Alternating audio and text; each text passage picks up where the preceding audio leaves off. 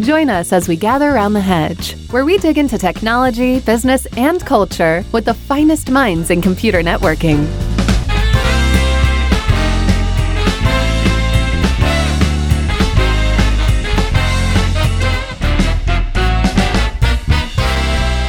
Good morning, Tom. That's a beautiful hotel room you're in. Oh, yeah. Thank you. There's a bed and a lamp. It's great. Yes, it's awesome. You're backlit, so we can't see your face. You're kind of like, no. We see one side of your face and not the whole thing. And Yeah. those are awesome curtain thingies there you got. You want to buy those for your house, I'm assuming. Yeah. Yeah. It's nice of them to put a map of the city you're in right there on the wall too, so you can find your way from the hotel room. That's an awesome thing. Yeah. Yeah. Yeah. Awesome. All right. So this morning we are joined by a couple of folks. Oh my goodness, I've lost your names. You're gonna have to tell me what your names are because I'm totally horrible at this. Hey, wait, maybe I need to learn how to do podcasts. So go ahead, introduce yourselves and we'll push on with asking questions. Actually, you can be first because your name is easier. My name is easier. Not necessarily. I've heard it butchered so many times on various occasions. So, my name is Maciej Rabenda. I'm a senior network engineer at Cody Lime for roughly half a year. I previously worked for Intel as a previously network engineer and then software firmware architect for about 9.5 years. Okay.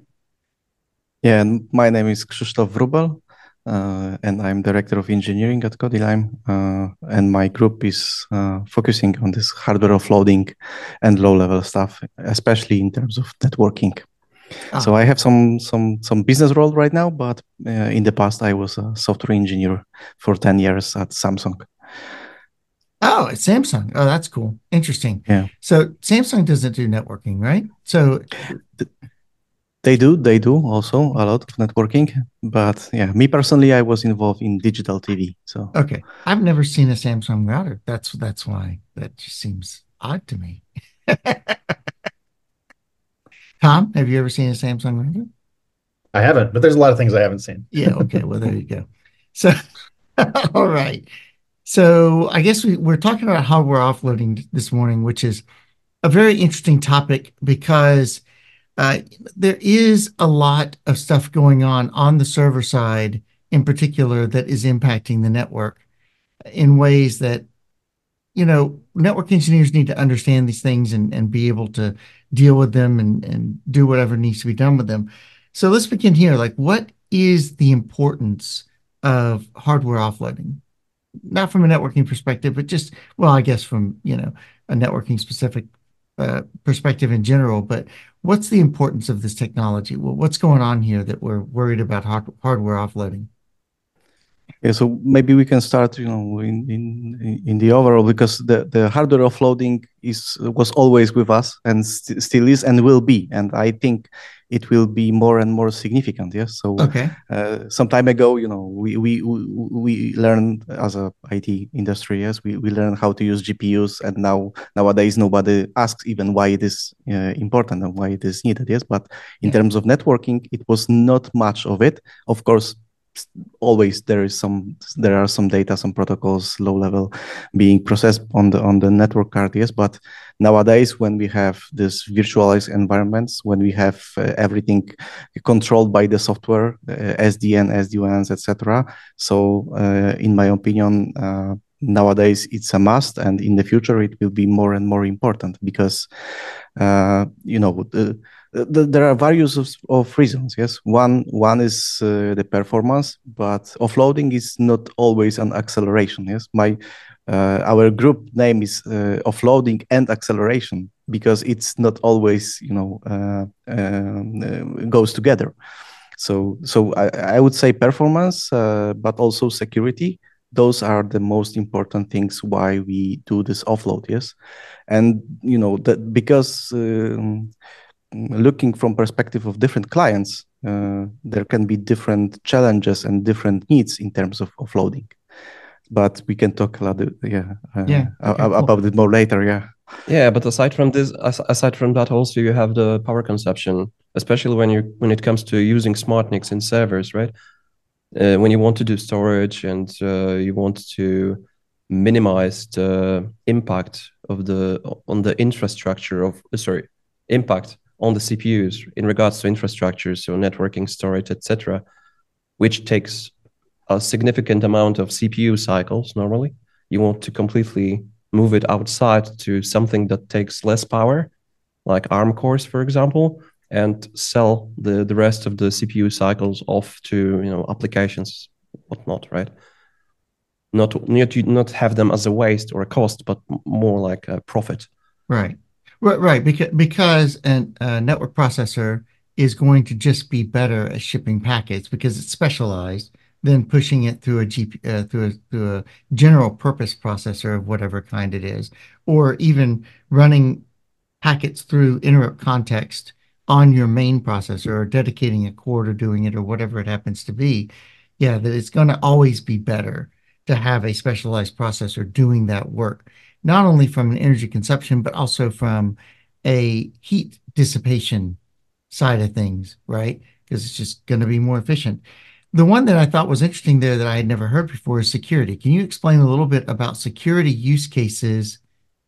Because again, I just nobody's ever said to me, oh, hardware offloading or using a physical switching hardware like an ASIC or a forwarding engine. I tend to call them forwarding engines because they're not just ASICs, right? They're also FPGA or whatever they might happen to be, is actually more secure than doing it or passing packets on the main processor.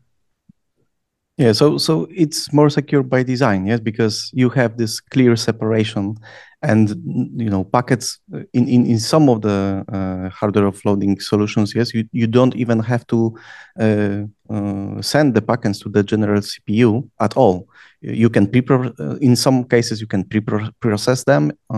But in some cases, you don't even have to touch the CPU, so that's why it's more secure because when you decide that given packets should be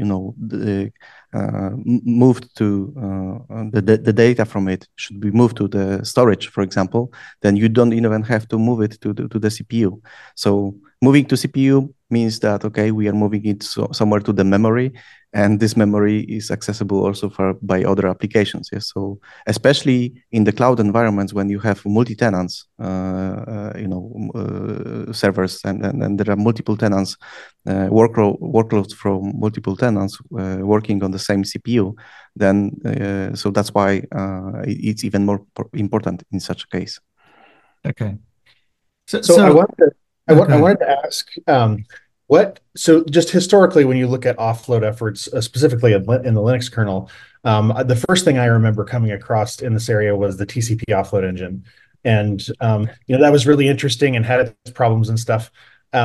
In more modern approaches like SmartNICs and DPU. So have we moved away from the idea of offloading like a small part of the protocol stack? In that case, it was optimizing TCP and accelerating TCP for the TCP offload engines. Obviously, SmartNICs and DPUs are much more capable, but have we moved away from like trying to do a small part of the stack and just saying we're just going to take the entire network stack over here onto some hardware, or is there still like a piecemeal taking some of it, let the system CPU do some of it sort of idea? Well, the one thing about TCP offloading per se in context of Linux is that as far as I know, the Linux per se does not support the TOE overall. Right. I think there are some even maybe out of tree things or FreeBSD I think has the support for TOE, but aside from that, I don't think that. My understanding is that Linux doesn't like some offloading things overall because it's not software controllable. Like they don't have full control over it. If you're doing something on the hardware, like offloading maybe, GPU and stuff, that's one thing. But if you're doing networking, if they cannot control every packet that's happening there, then it's some kind of a no-go. And in regards to adopting TOE, the main rationale from what I'm hearing is, or what's generally available on, I don't know, wiki side for TOE, is that there is, for example, updatability, which is it's hard to replace hardware if you find bugs, right? It might be FPGA, which might be reprogrammed, but aside from that, that's one thing. The other thing is resources, which if you're doing a lot of connections for TCP, you're going to utilize a lot of memory. With SmartNICs, obviously, we have more RAM, but with like dedicated cards, something that was already like first cards that would support ToE, they wouldn't have as much resources to support as many connections. So it's easier to upgrade the PC or server, adding additional RAM elements, right? But aside from that, there is also, security concerns. I've said updatability, it's getting outdated pretty easily. So I can understand where they're going from. But okay, so coming to a ToE or are we going away from this? I don't see how we're going to support TCP offloading otherwise. Because obviously we still have to support like some pieces of the stack. We can support doing some of the TCP things related, I don't know, support offload something on top of TCP, let's say HTTP, or as we did MQTT. It's kind of difficult because putting the SmartNIC in between, or a network device in between two entities that normally have the TCP connection established, you're placing a third entity into a connection that normally requires only two, and everyone here has to be in sync. So you either probably, if you're offloading a server, you're impersonating a server on the SmartNIC, which causes a lot of problems, which we laid out in the webinar, and then I had it for over 30 pages or so. We have an ebook laying out different problems that such approach poses. So you're saying you're basically replacing the entire network protocol stack software bit. So from an application perspective, am I just sending traffic to a socket, or am I actually doing pre-processing? I guess this is what Tom is already asking. Okay, so what we've done for a proof of concept with SmartNIC, we've run the lightweight IP. So we had a small stack in a DPDK application. So basically, we're just running a separate stack with TCP support on it and a bit of MQTT processing on top of it. So we have an upper layer protocol, and we're putting the packets through DMA towards the host, and host has a socket. So we have like a socket interception thing, basically. And on the host side, the sockets that are related to the protocol being offloaded are going through the card this way instead of like normal network pass. Okay. So that makes sense. Yeah. So basically you're using the DPDK interface.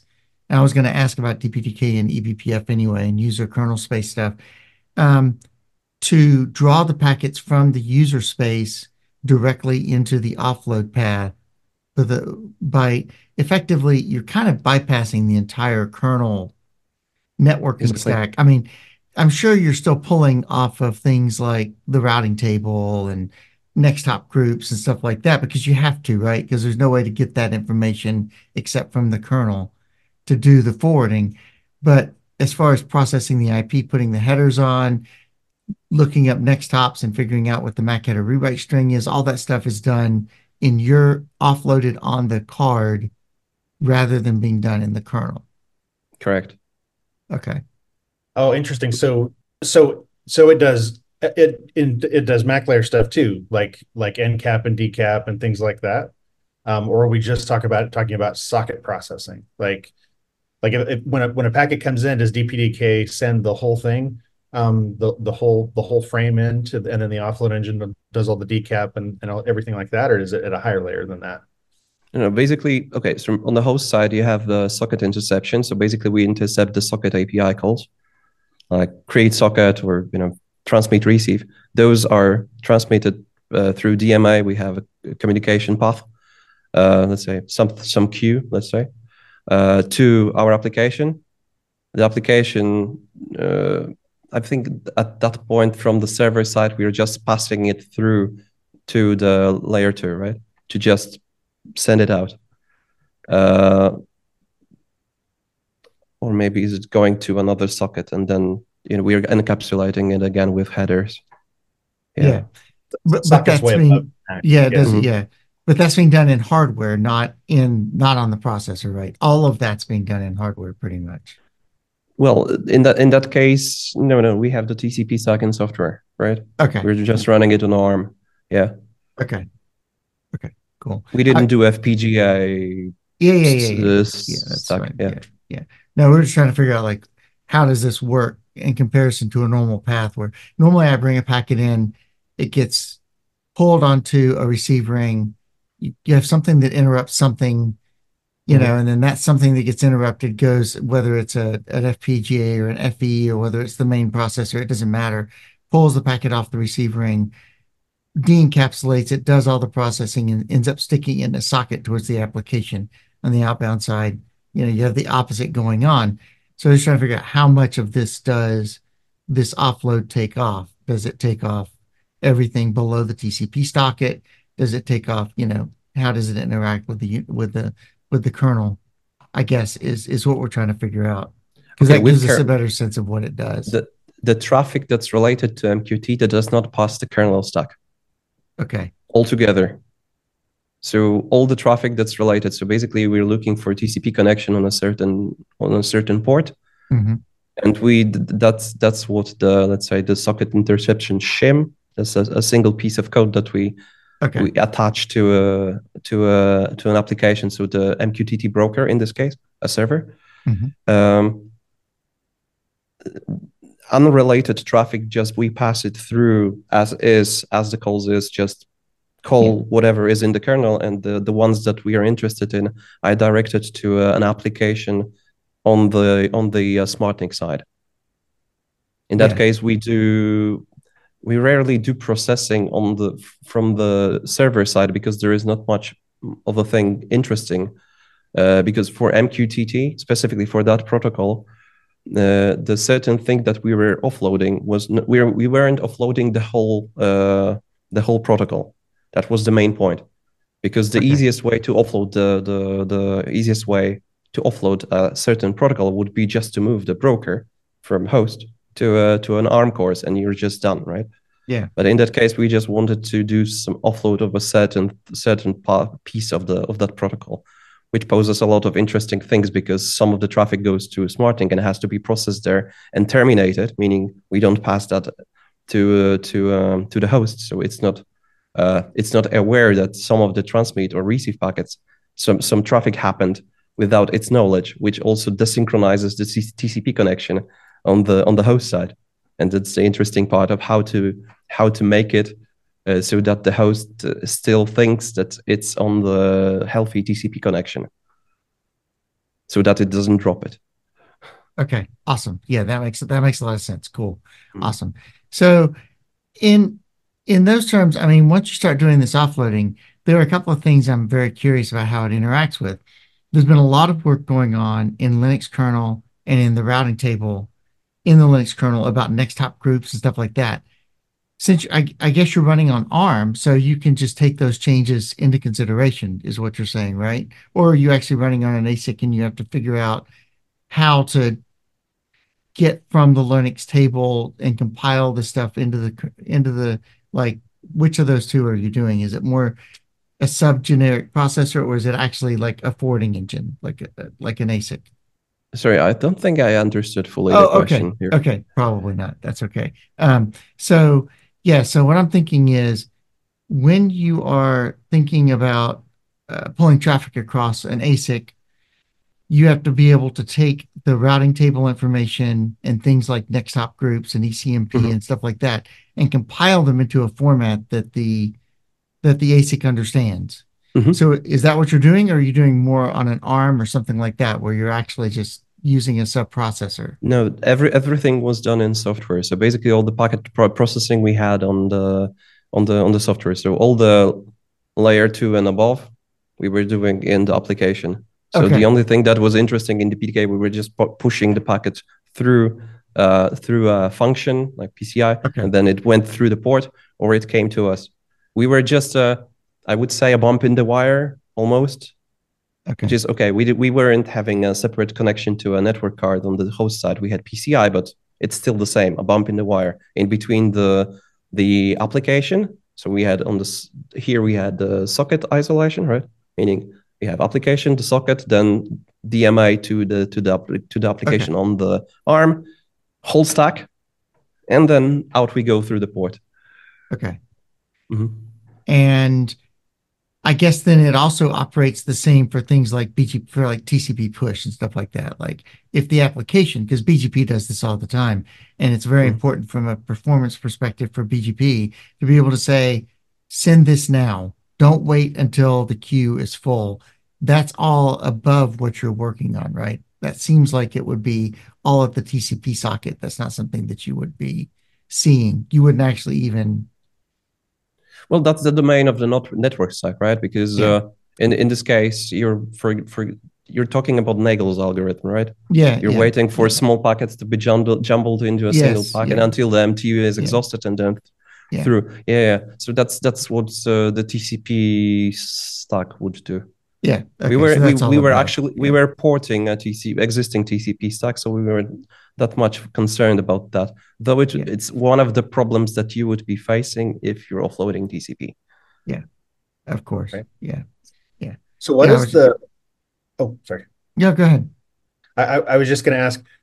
In the beginning, you mentioned something I was pretty interested in. You said acceleration and offloading are not necessarily the same thing. Can you expand on that a little bit? The process of the offloading itself is moving somewhere from the.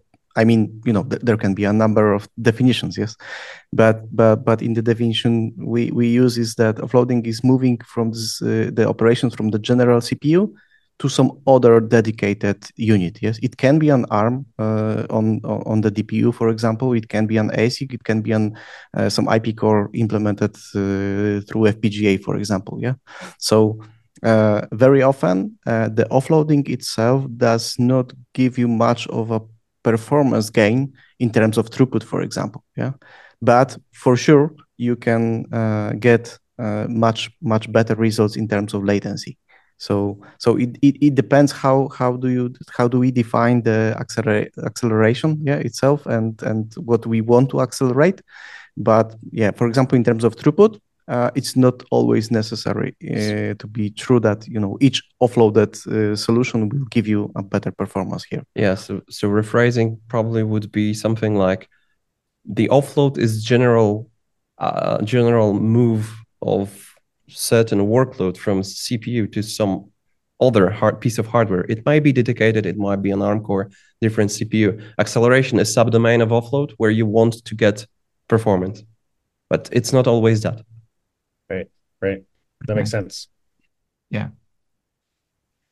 Okay, so cool. So we were talking about use cases at first, and we kind of got off into the technical details, which is cool. Well, maybe let's go back to use cases a little bit and figure out like why people might want to do this.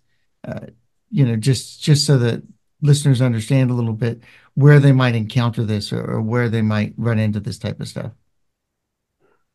Yeah, so I think the first obvious reason is freeing up these CPU resources. So it's very important for the cloud providers, yes, and this is why the smart NICs were implemented in those types of clients, in those types of companies at first, because this is very precious resource for them, because this is what they sell. So that's why freeing up those resources give them more income, yes, so reducing the TCO.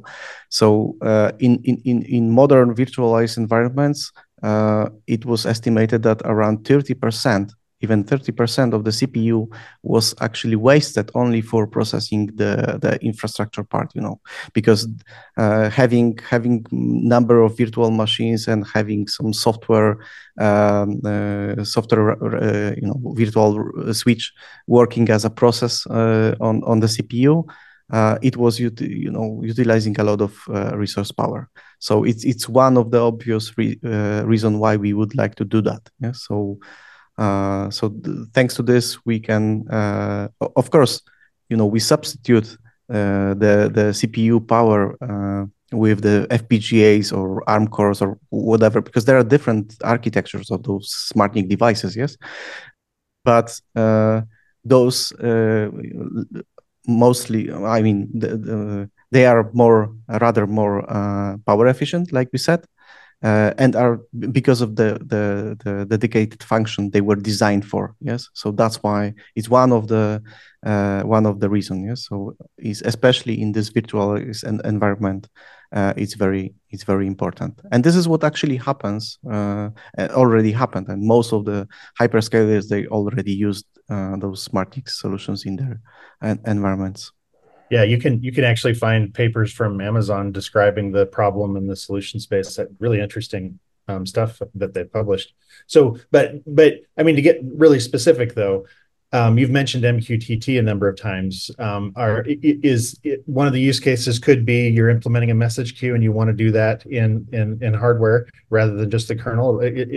Is that the only use case, or are there others like it, or? No, MQTT, we've chosen MQTT for the proof of concept just because it's simple. Yeah. Basically, yeah. we were more interested in facing the actual problems that the TCP itself would pose without the additional problems that we would put on top of it. And also the use case for MQTT, the main thing or main workload that would consume most of the CPU would be not the subscription, because it's a subscribe publish kind of protocol. The distribution of packets once a published packet comes in is the most consuming part of the protocol. So we wanted to offload that. So the subscription management, we've left that with the server, with the host, and just focus on this part. And just because we wanted to offload a part of the protocol, not the whole one. Yeah. So make it a bit more difficult. So you were cutting down your problem domain to a point where you felt like you could efficiently handle it as a proof of concept, and then in the future you can expand that to supporting other things. And MQTT is interesting, because it's given the limited. Yeah, that's fine. Yeah, and MQTT is interesting just because it's a hard problem in some sense, right? It consumes a lot of power, and it's all internal. It's not something that you use for customers. It's something you're using internal as a subscribe publish service. Yeah, given the limited resources we had, right? Time and so on. It was a POC on top of all the other things we're doing. Yeah, but it was just an example that, because so far most the projects we did were on this infrastructure level. Yes, so it was the first time we tried to offload the application layer protocols. Yes, because most offloaded solutions being available right now, they care about this infrastructure. Yeah, so about the forwarding, packets routing, tunneling, etc. Yes, but I think SmartNICs and in overall the offloading approach, we can benefit also on the application layer. Yes? So we can. MQTT is just an example here. Yeah. So with that, normally the SmartNIC would just, if we have a simple packet forwarder or more complex packet forwarder, it might even do some substitution in the all the protocols that it understands. However, with the MQTT and TCP, the SmartNIC itself had to be an active receiver and transmitter. In that case, it's not a packet forwarder. It actually had to do something more, generate packets not only on by itself but also on behalf of the host, which is like if it had to impersonate the other endpoint of a TCP connection. So all the problems that would normally come from, I don't know, sequence ACK number desynchronization, selective ACKing or acknowledging of the packets, it's all. So what about climbing maybe a little bit higher in the stack? I don't know, doing something like SQL. like you've got a database server and you want to offload. Now, understand there's a bunch of storage implications that are probably out of scope, but like, what about things like that?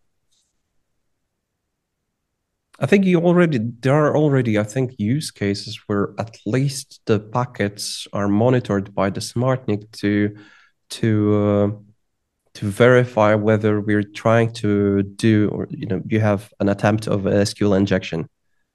It might try to analyze the packet, even actively might put it to software if some of the rules within the hardware define that it's actually an SQL packet, so it just moved upwards to software layers within a SmartNIC, and then can be further analyzed either by heuristics through some ifs or maybe AI. Sure.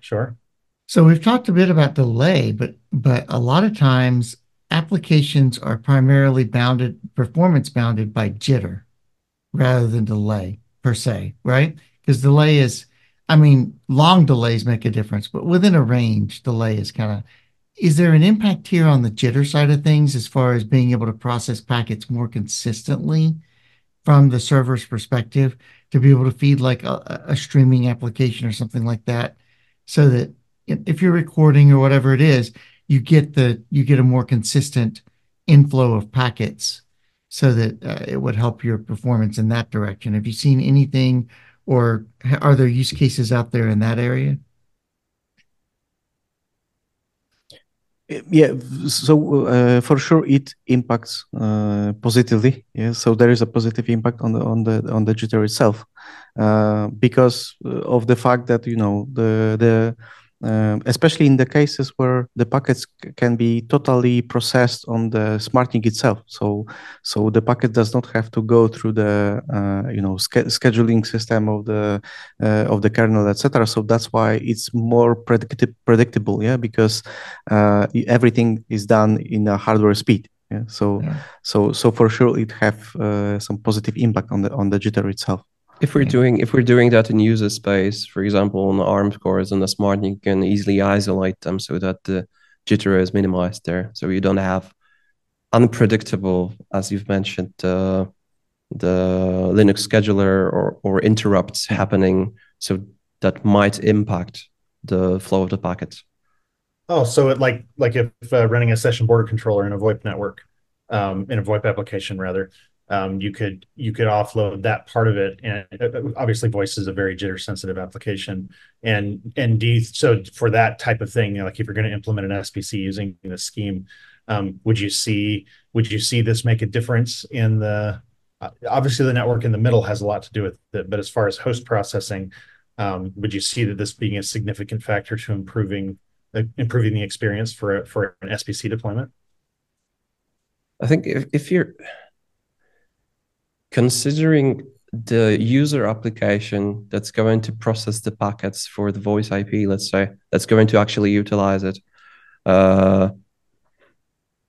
if it's not per se interrupted very often, all the other fun stuff that's happening below it, meaning the network stack and so on, if it's running on dedicated cores on the SmartNIC, I think you might see a significant improvement in jitter.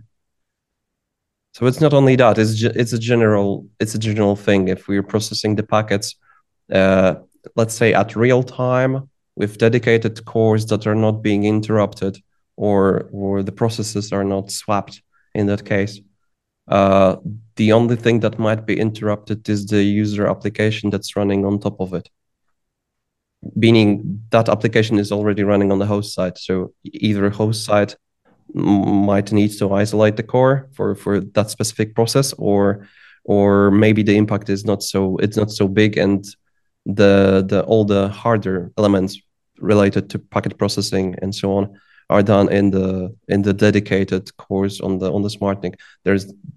You're gaining this.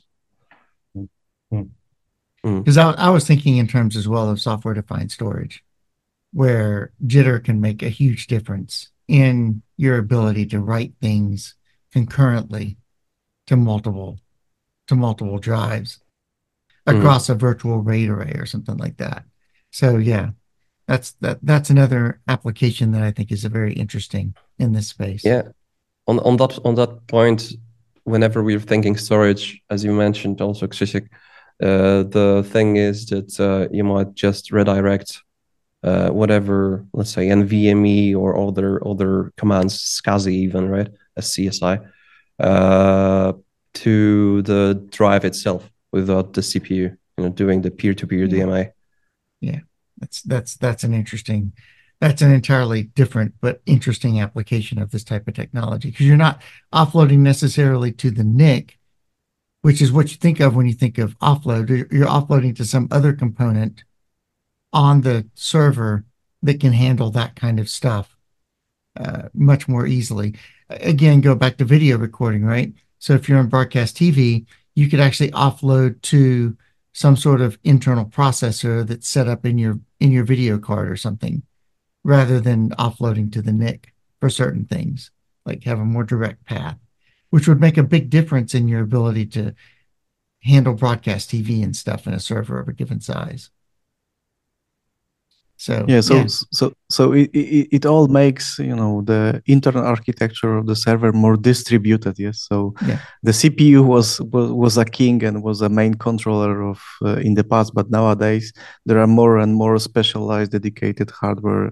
So that's why it's interesting. I think it will progress further with this separation and distribution of different functions being handled by dedicated hardware.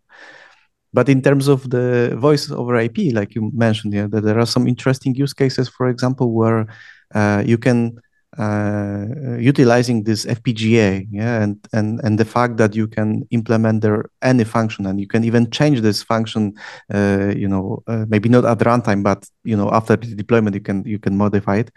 So there are some interesting use cases, like you are getting from the network directly the audio streams, and you can do the transcription in the FPGA, for example, and store it in your storage device. Yes, and everything happens without touching the CPU, where the whole control plane can be executed, but can run there, and you don't need much more of our resources there.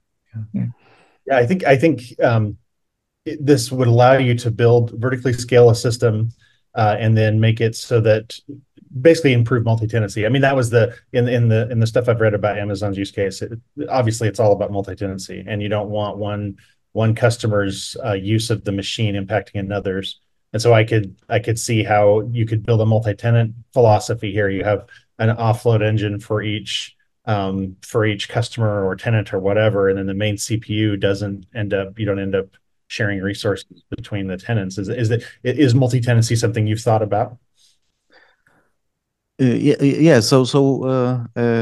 example, one of the project we did was the offloading one of the SDN virtual switch. Yes, so there was a slow path and a fast path. After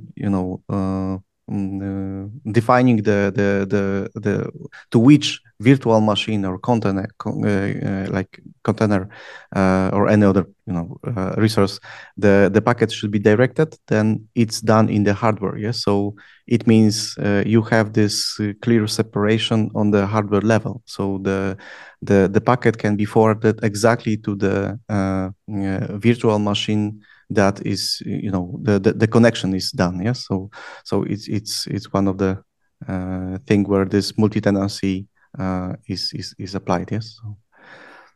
Yeah, another interesting application of this to me would be connection encryption, like TLS, those types of things, where I could offload the validation and everything, all the encryption bits, to something other than my CPU, which would make a huge difference, not just in my CPU utilization, but also in my ability to encrypt more stuff. If I can encrypt all of my sessions coming into a web server that's supporting tens of thousands of connections by offloading it, by distributing the encryption bits to something other than my main processor, that makes a huge difference in performance and in scaling. And what is important here is that, if you trust the applications, yes. So if you trust the physical machine, but you do not trust, the connections outside the server, yes, for example, then you can you don't have to care about it on the application level at all, and you can be sure that everything what goes outside your server is encrypted. Yes? So, and this encryption actually is a crucial component for realizing much more use cases. So, in case of this MQTT, for example, yes, we did it for the unencrypted, yeah, because this encryption would require some IP cores to handle it, and we did it as a POC, so that's why we didn't have much time for it. But it's a crucial thing, yeah? So you can terminate actually the SSL connection on the SmartNIC itself. So this is a very interesting application. Yeah, I would think so. Yeah. Yeah. On the other side, when you've mentioned Tom, when you've mentioned multi-tenancy, the one thing that came to my mind is that the IPU more than the DPU use case, when the IPU is hierarchically higher on top of hierarchy, so it's more important than the host itself.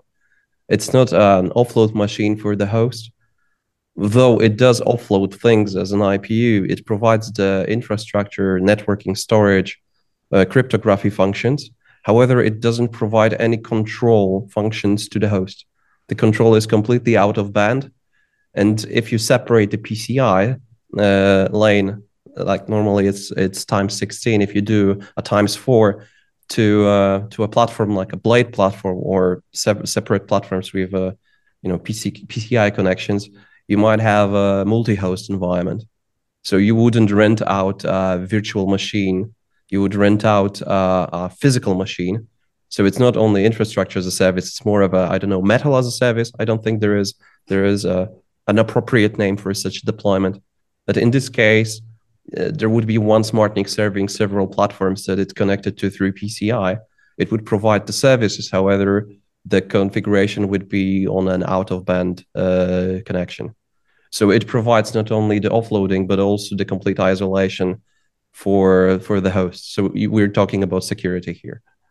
Mm-hmm. Sure, you could offer isolation and multi-tenancy without the overhead of running two kernels to do that, right? You could run the host operating system and still get all the multi-tenancy and isolation without all the overhead, which typically, that's always been the trade-off we'd had to make. Yeah. Well, it also is helping you not need to always context switch on the kernel or on the processor to do different things, right? Because normally what you're doing is you're context switching between user space and kernel space in order to process things. And this is part of what DPDK is trying to get around, but you're going further than that and actually processing it someplace else so that memory stuff is happening. All those memory operations are happening someplace else entirely, which, helps you on the context switch side as well. So yeah, this is all really fascinating to me because the impact on the network is, you do have less jitter. The network has to be tighter. You have to think more in terms of what the network can deliver at a faster rate. So we're talking speeds and feeds, but we're also talking about just paths are more important. Traffic steering is more important. All of this stuff becomes more important because everything tightens up once you lose the kind of sloppiness at the server side, right? Yeah. You were mentioning just today about why actually the whole thing is important in relation to the network, that the whole interaction to a server is not through a GUI of some admin, right? Or if you want to access services, you're not doing it locally. Everything happens through the network. Yeah, so network is nowadays is some kind of trigger for the most of the workload being handled by the CPU or any other. Yeah, but again, it's the main trigger nowadays. Yes. Yeah. So I like what you're saying, Russ, because I think we do in terms of network design and architecture, we do get away with a certain subset of things just because the hosts aren't designed well enough. Yeah. Like we just know that we don't have to worry about that because the host doesn't have the efficiency. But as soon as it does, then we're going to lose that luxury. That's right. That's right. Everything becomes high-speed trading networks. Well, the more workload you have, the more speed you have. Once the one aspect catches up, the other opportunities arise, and then it's a constant, competition, let's say, between the application guys and the network guys. Yep, that's exactly right. Okay, well, I think that's a good place to stop. I think we've covered the topic really well. I think it's really interesting. I do, however, want to know where people can get more information about this, the POC and the concepts in general, and what y'all have been working on in this area, like follow future stuff. So where is that? Where can people follow what's going on in this space, how to get in touch or to ask questions or whatever it might be? So the webinar is recorded on YouTube. Okay. I believe it's called hardware offloading or TCP offloading in MQTT use case, I think. Okay. Something like this. And then there is our homepage. Yeah, our homepage, our blog, which we regularly post some networking stuff. Among the others, the hardware offloading, and we are expecting more webinars. Now we are working on some concept around connecting different accelerators like GPU and SmartNICs, and utilize some machine learning and do the processing directly from the SmartNIC through the on the GPU without the CPU interaction. So at some point in time, we expect also webinar around it. So there will be some more interesting stuff coming, I hope, awesome. soon in the future. Yeah. And also on the homepage, we have ebooks in the resources side. So the ebook was following with more detail on the problems that we had with the POC that we had to face and how they could be solved. Okay. So I'll try to find those, or I'll put those in the show notes so that if people are listening to this, they can go to the Rule 11 website, and in the post someplace, there'll be links to those things so people could follow up and do more stuff. All right, Tom, where can people follow you if they want to? You can find me on LinkedIn. Just search for Tom Ammon. Tom has reduced himself to a single social media network. Yep. That's an amazing thing. I'm a social minimalist. Social minimalist is better than being an introvert, right? Being a social minimalist. I don't know. There's a lot of introverts out there. I don't want to offend them. No, it's a very different way of saying I don't like people. Perfect. Social minimalist. All right, cool. Well, I'm Russ White. You can always find me here at The Hedge and at rule11.tech. We appreciate your time spent with us listening to these podcasts because we know your time is important. We're in an information-rich world, and we just hope that we've added value to your life in this 45 minutes or whatever it is that we've been going on here about TCP offloading. And thanks for listening to this episode, and we will catch you next time.